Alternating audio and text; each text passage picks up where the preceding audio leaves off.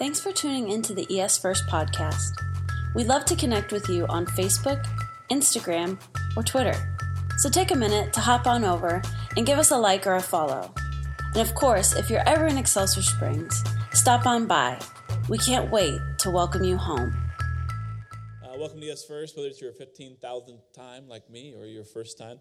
We're glad you're here. It is Christmas. It is the Sunday before Christmas, and so we take a little time to just honor God and to have a candlelight communion. So if you got a candle, you can just set that aside. If you got a kid that likes to eat them, like one of my kids, hide them in a secret place so you don't feel like an idiot with no candle. If you don't have a candle, I think we have a few floating around, so if you'd like raise your hand.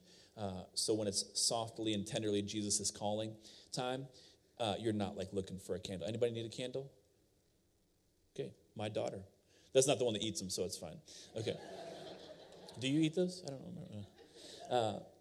Anyway, we're glad you're here. Christmas is a great time. Last week we had an incredible time with our Christmas at ES First with the music.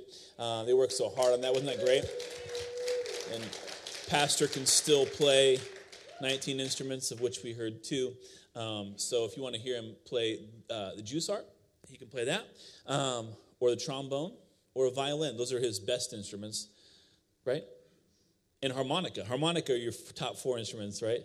Violin, juice harp, harmonica, and trombone. If you want to hear those, beg him, and maybe he'll whip those out for you, and we'll go from there.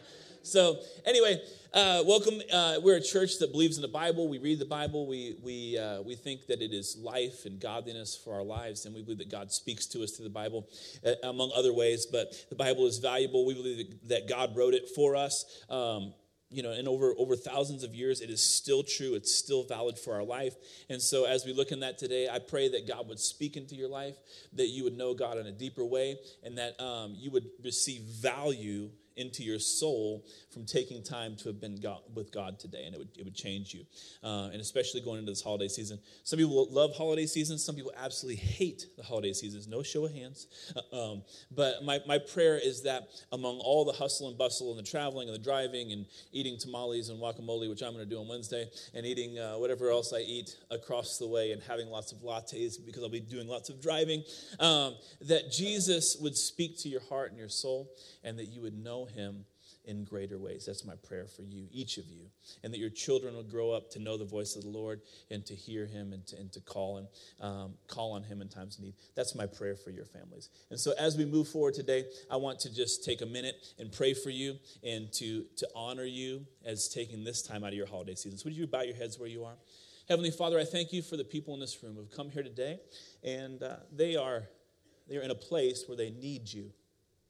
We're all in a place where we know that we can't make it without you. That's why we're here during this holiday season. Lord, I pray that you would speak directly and clearly to each heart, that they would hear, they would open the ears, the eyes of their understanding, that they'd be enlightened, that they would understand the greatness of your love and your care for them, especially during this time, that you are God that comes close. In Jesus' name, amen. Well, I got engaged during Thanksgiving, and then I didn't waste any time. And December 1st, I got married. So I have a wife.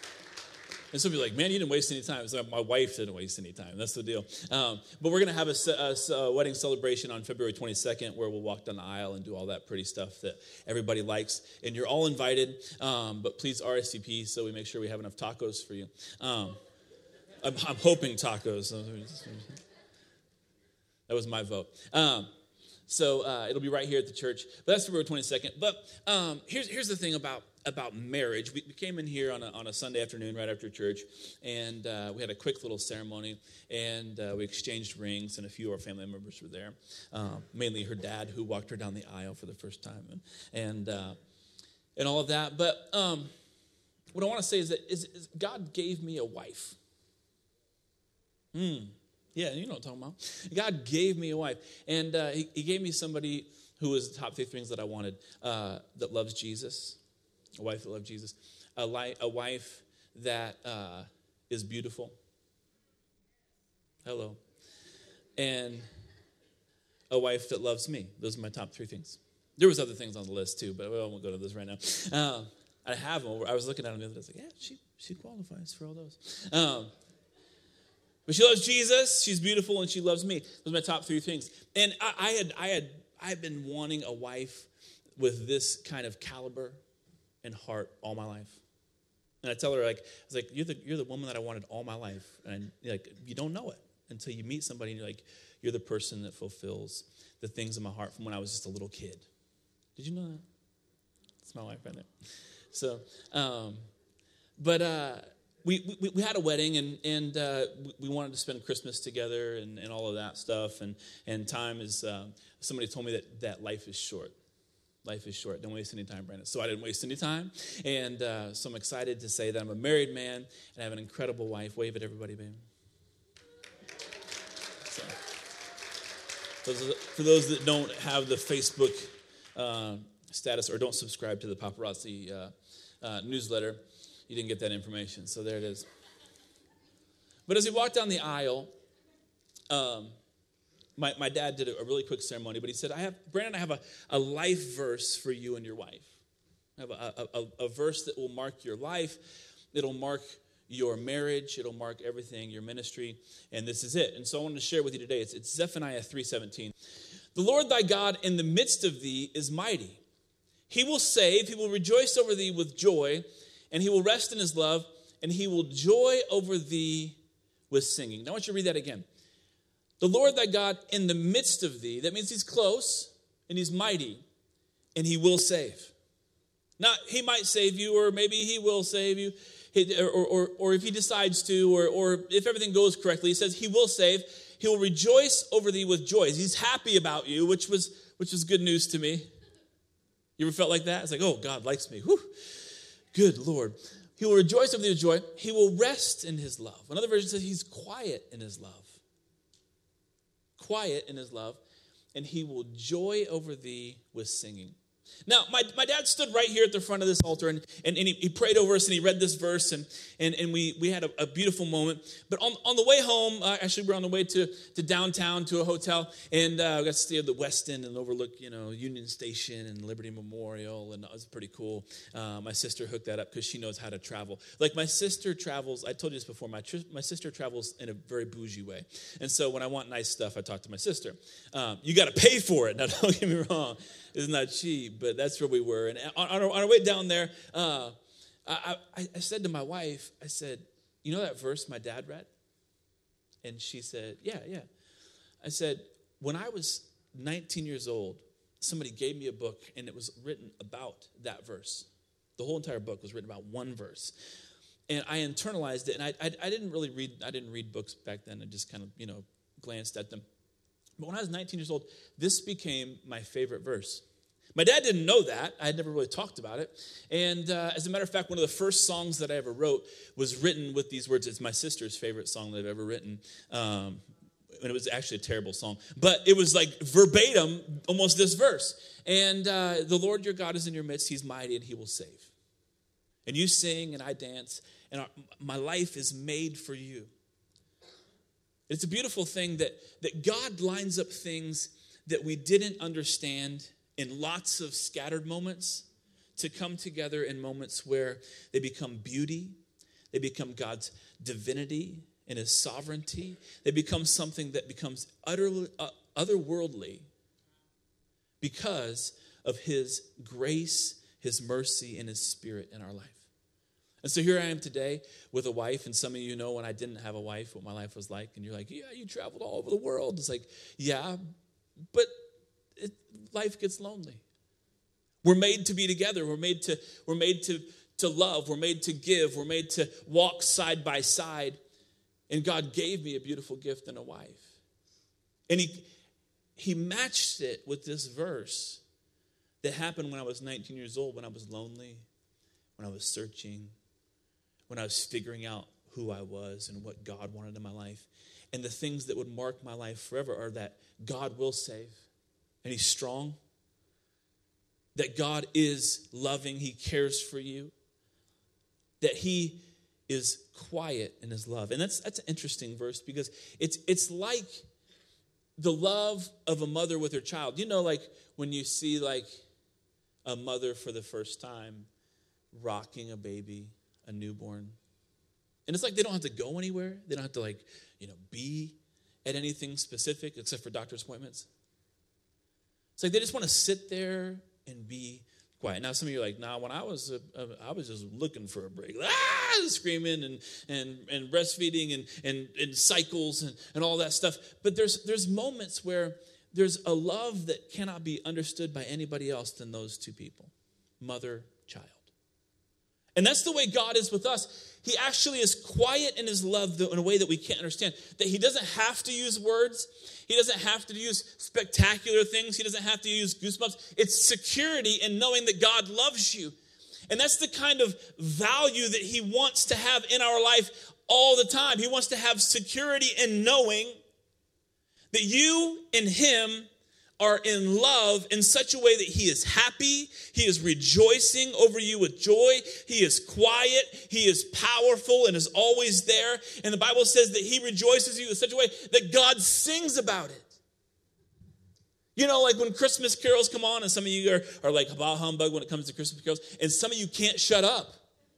You're whistling. It's a drumming song, but you're whistling it. You're walking around singing about Frosty and you're singing about Rudolph. There's a joy in your heart. It doesn't matter what you sing. You are delivering joy out of your heart that comes from Christmas. It comes from Christmas. And God is delivering songs out of his heart. They don't come from Christmas. They don't come from a special season. They come from you. It's a moment that he loves you and he's secure with you. And he is doing this thing that's called intimacy that happens between humans, but now it's happening between deity and humanity.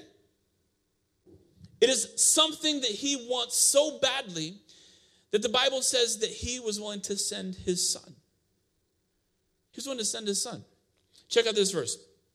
It's Galatians 4-5. Now we read the Gospels, we talk about Jesus, and we read Isaiah and talk about for unto us a child is born. But this is the verse in Galatians that says, but when the set time had fully come. In other words, that God has been waiting and waiting and waiting for a moment where he could interject himself into the story of humanity, that it would be the most valuable, that it would change the history of all of the world, that it would be something so incredible that would serve his purpose for your life and my life today. He said, when the set time had fully come, God sent his son, born of a woman, born under the law, to redeem those. John 3:16 says that he came and he gave his son so that everyone could have everlasting life. And it says that he didn't condemn the world, but to save the world, to redeem the world. Redeem is actually a word that requires payment. When I redeem something, somebody's got to pay for it. If you have a coupon and you go to the store and I want to redeem this coupon, somebody's got to pay the extra money. Somebody's got to take care of the price. When you have a can that has a deposit on, I came from Iowa now. Come on, y'all. It's like we used to collect cans, go around we go under the tractor pole and get all those beer cans, and if there's a half one, you're like 7, you're like, I'm going to try this beer. And you're like, they sent us down there, y'all, just checking it out. It's not healthy, but it's, That's when I learned I didn't like beer. I had a bucket full of beer cans. And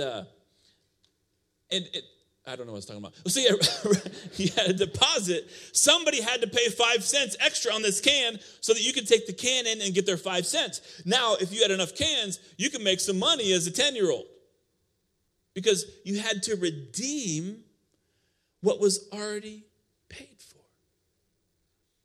And God had made you, and even though he lost you, there was a deposit on your life that he was willing to redeem you with Jesus. And so he sent Jesus. It says that we might receive adoption. We receive adoption. Not that we would be slaves. Not that we would just be servants to serve God. I just want to be a servant of God. But you have to learn how to be a son and a daughter of God. And that goes back to resting quietly in his love. That goes back to understanding that he's a mighty one who will save. That goes back to understand that he rejoices over you with songs that you can't even comprehend yet. God is adoring you. He is in love with you. So he comes at just the right time. I talked about last week about how gift giving is one of the most valuable things at Christmas. It's what we live for. We love to give gifts. We like to receive gifts. What am I going to get? What am I going to get? But we want to give. We want to see people's face light up. We're gift givers because God is a gift giver. And so this time, he sends his son as the ultimate gift. And actually, his son comes down. And think about this. The Bible says in John that all of the worlds were made through him. It says, even though everything, like people, things, earth, everything was made through Jesus, by Jesus, people still didn't recognize him because he was willing to become a baby. Now, I can't think of anything more vulnerable than being a baby. It's complete dependency. It's dependency that moves into a place where you can't do anything. Now, the funny thing is that Jesus invented babies. Like when they were thinking up creation, they were probably like, now here's how it's going to work. Man and woman to come together, and a baby will grow in the belly, and then like horses, they come out, they start walking, right? We watched that giraffe video. The baby giraffe gets born, at the zoo, and we're like, it's already walking, wobbly legged and all. It's like babies come out, they don't walk for like a year. Human babies are the most dependent baby on the entire planet. Turtles come out, they start swimming for the ocean. Everything else can live life, but humans have to have complete dependency, and God designed it that way, and then he decides to become one. There's nothing more vulnerable than that. He can be killed. As a matter of fact, Mary and Joseph had to flee to Egypt because Herod wanted to kill all the babies under 2, trying to find this baby King Jesus. Dangerous. He's in a manger. He's in a stable. Being born in a place that's not all that clean, that's not that perfect. It's just a place out back. Jesus is absolutely vulnerable. He doesn't even really have a place to lay his head for the first part of his life. Vulnerable. He has to depend on Mary to teach him how to walk, teach him how to talk, teach him how to poop. I didn't see him poop, but where to poop. Now Jesus... You know better than, I know you know better. Now, when Mary said that, she actually meant it. I know you know better than that. Vulnerable. Vulnerable. He could get lost. He could get abducted. He could become a slave. He had to be under his father and his mother, completely vulnerable.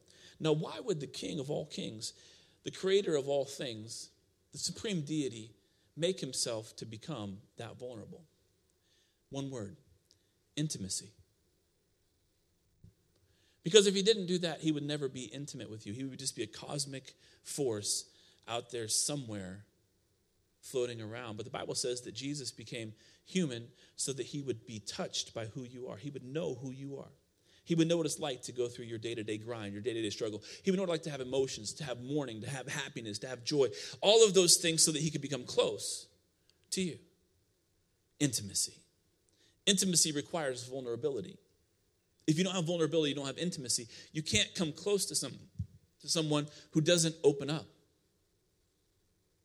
who doesn't show you places in them that they can't connect with anybody else.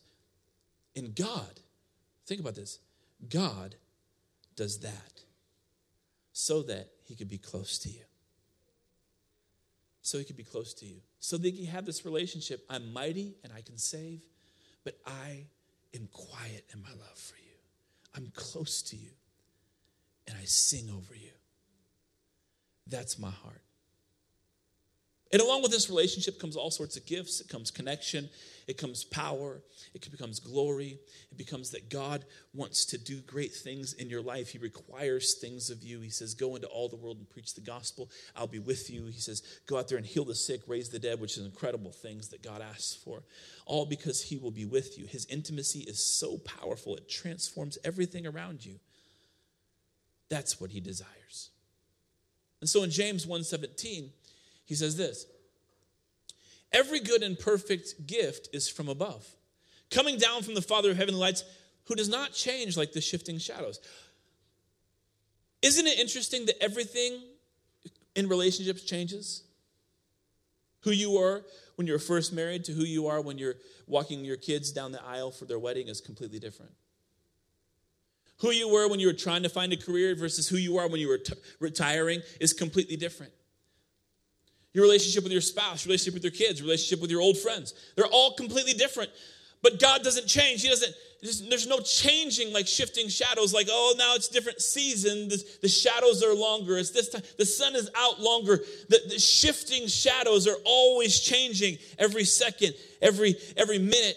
But Jesus doesn't change. It says he chose to give us birth through the word of truth, that we might be a kind of first fruits of all he created.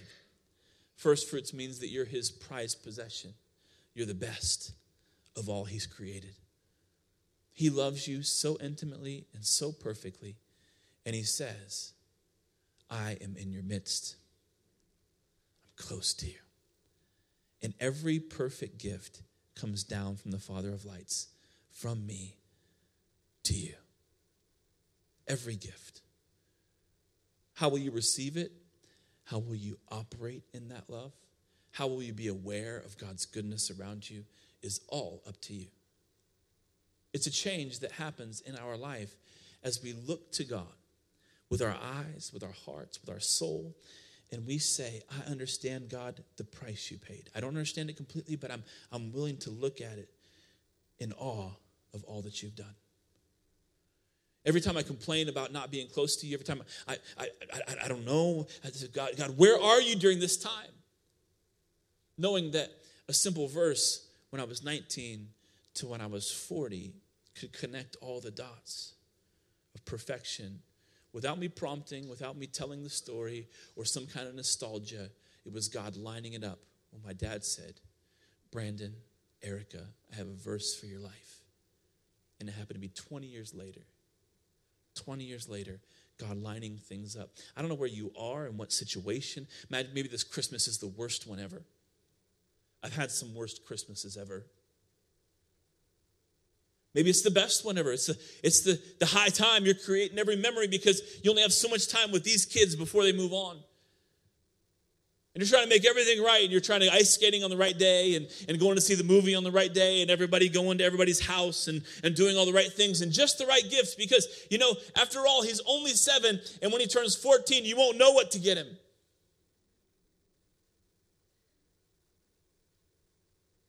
God is operating in your life every moment, every second, even through your confusion, even through your best times, even through your worst times. He is orchestrating things like a beautiful tapestry that he sews together, weaving with every good and perfect gift that comes from above. And this year, I have the most perfect gift. I have a wife. And God has been weaving that together since before I ever knew it. What is God weaving together in your life? Pastor, would you come? We're going to prepare to take communion. The interesting thing about communion is God says, when you do it, you remember me. And how easy it is to forget. I mean, it's beautiful to hold candles and to think about the year and all of those things. But when we remember Jesus, we're remembering that he is mighty to save. That he's close, and he's quiet and tender. One of my favorite Christmas carols said he's tender, meek, and mild. I don't even know what that means. It sounds like a steak.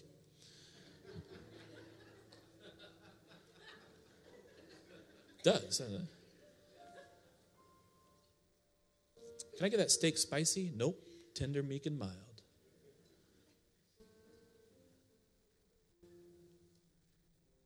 But Jesus doesn't come as a great aggressor towards you. He speaks to the depths of your heart, the depths of your soul. He does it in such a way that you invite him in because it's unassuming, it's intimacy, it's gentle. Elijah is standing on a cliff and he's saying, God, speak to me. And a great flame, God sends a great flame. It's like, whoa, great wind, a great earthquake. Wow. That's got to be each time. He's like, that's got to be you. That's got to be you. That's got to be you. And each time God says, no, that's not me. No, that's not me. But he did it. But that's not me. And he whispers to Elijah, he says, here am I. It's the still small voice of God, the tender voice of God, the quiet in his love, the rejoicing with singing over you like a mother over her child. That's God this season. Let me serve the communion real quick.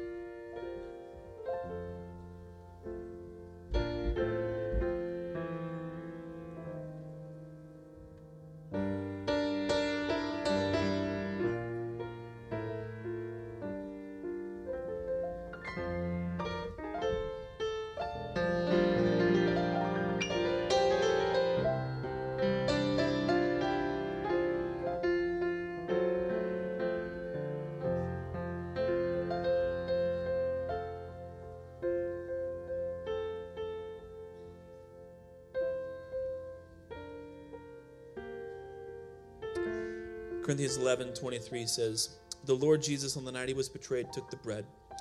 When he had given thanks, he broke it and said, this is my body, which is for you. Do this in remembrance of me. In the same way, after supper, he took the cup, saying, this is the cup of the new covenant in my blood. Do this and whenever you drink it, in remembrance of me. For whenever you eat this bread and drink this cup, you proclaim the Lord's death until he comes.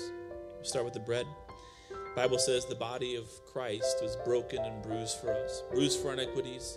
By his stripes we are healed. This is the body that restores and brings us life by who he is in our life today, not long ago, but today. Remembering that every day we have healing and life because he was crushed. Let me partake of the bread.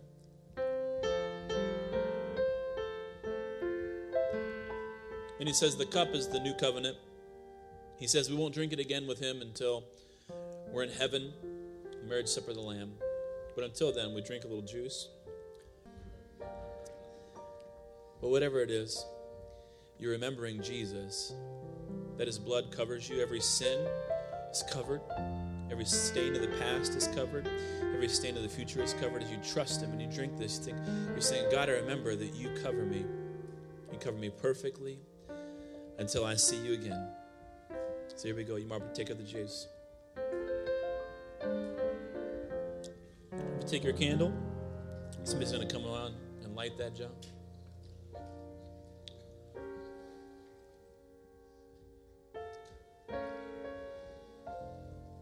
Thank you, Jesus.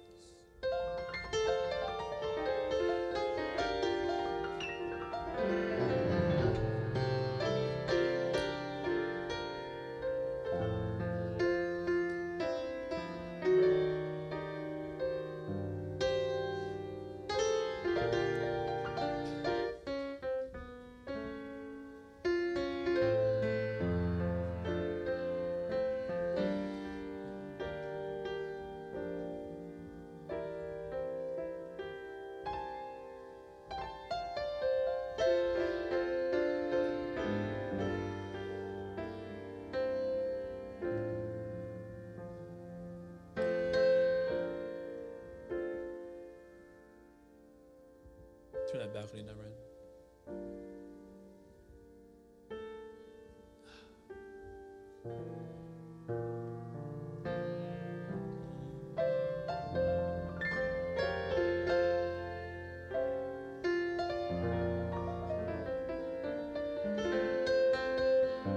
Let's pray. Heavenly Father, we thank you for the grace of God that came softly and tenderly. For you are better than we ever imagined. I thank you that this Christmas we will know you in greater ways. We hear it, we believe it, we see it. Show us who you are. We curse depression, we curse anxiety, we curse mourning, sorrow, and we embrace the joy of a singing God over us today.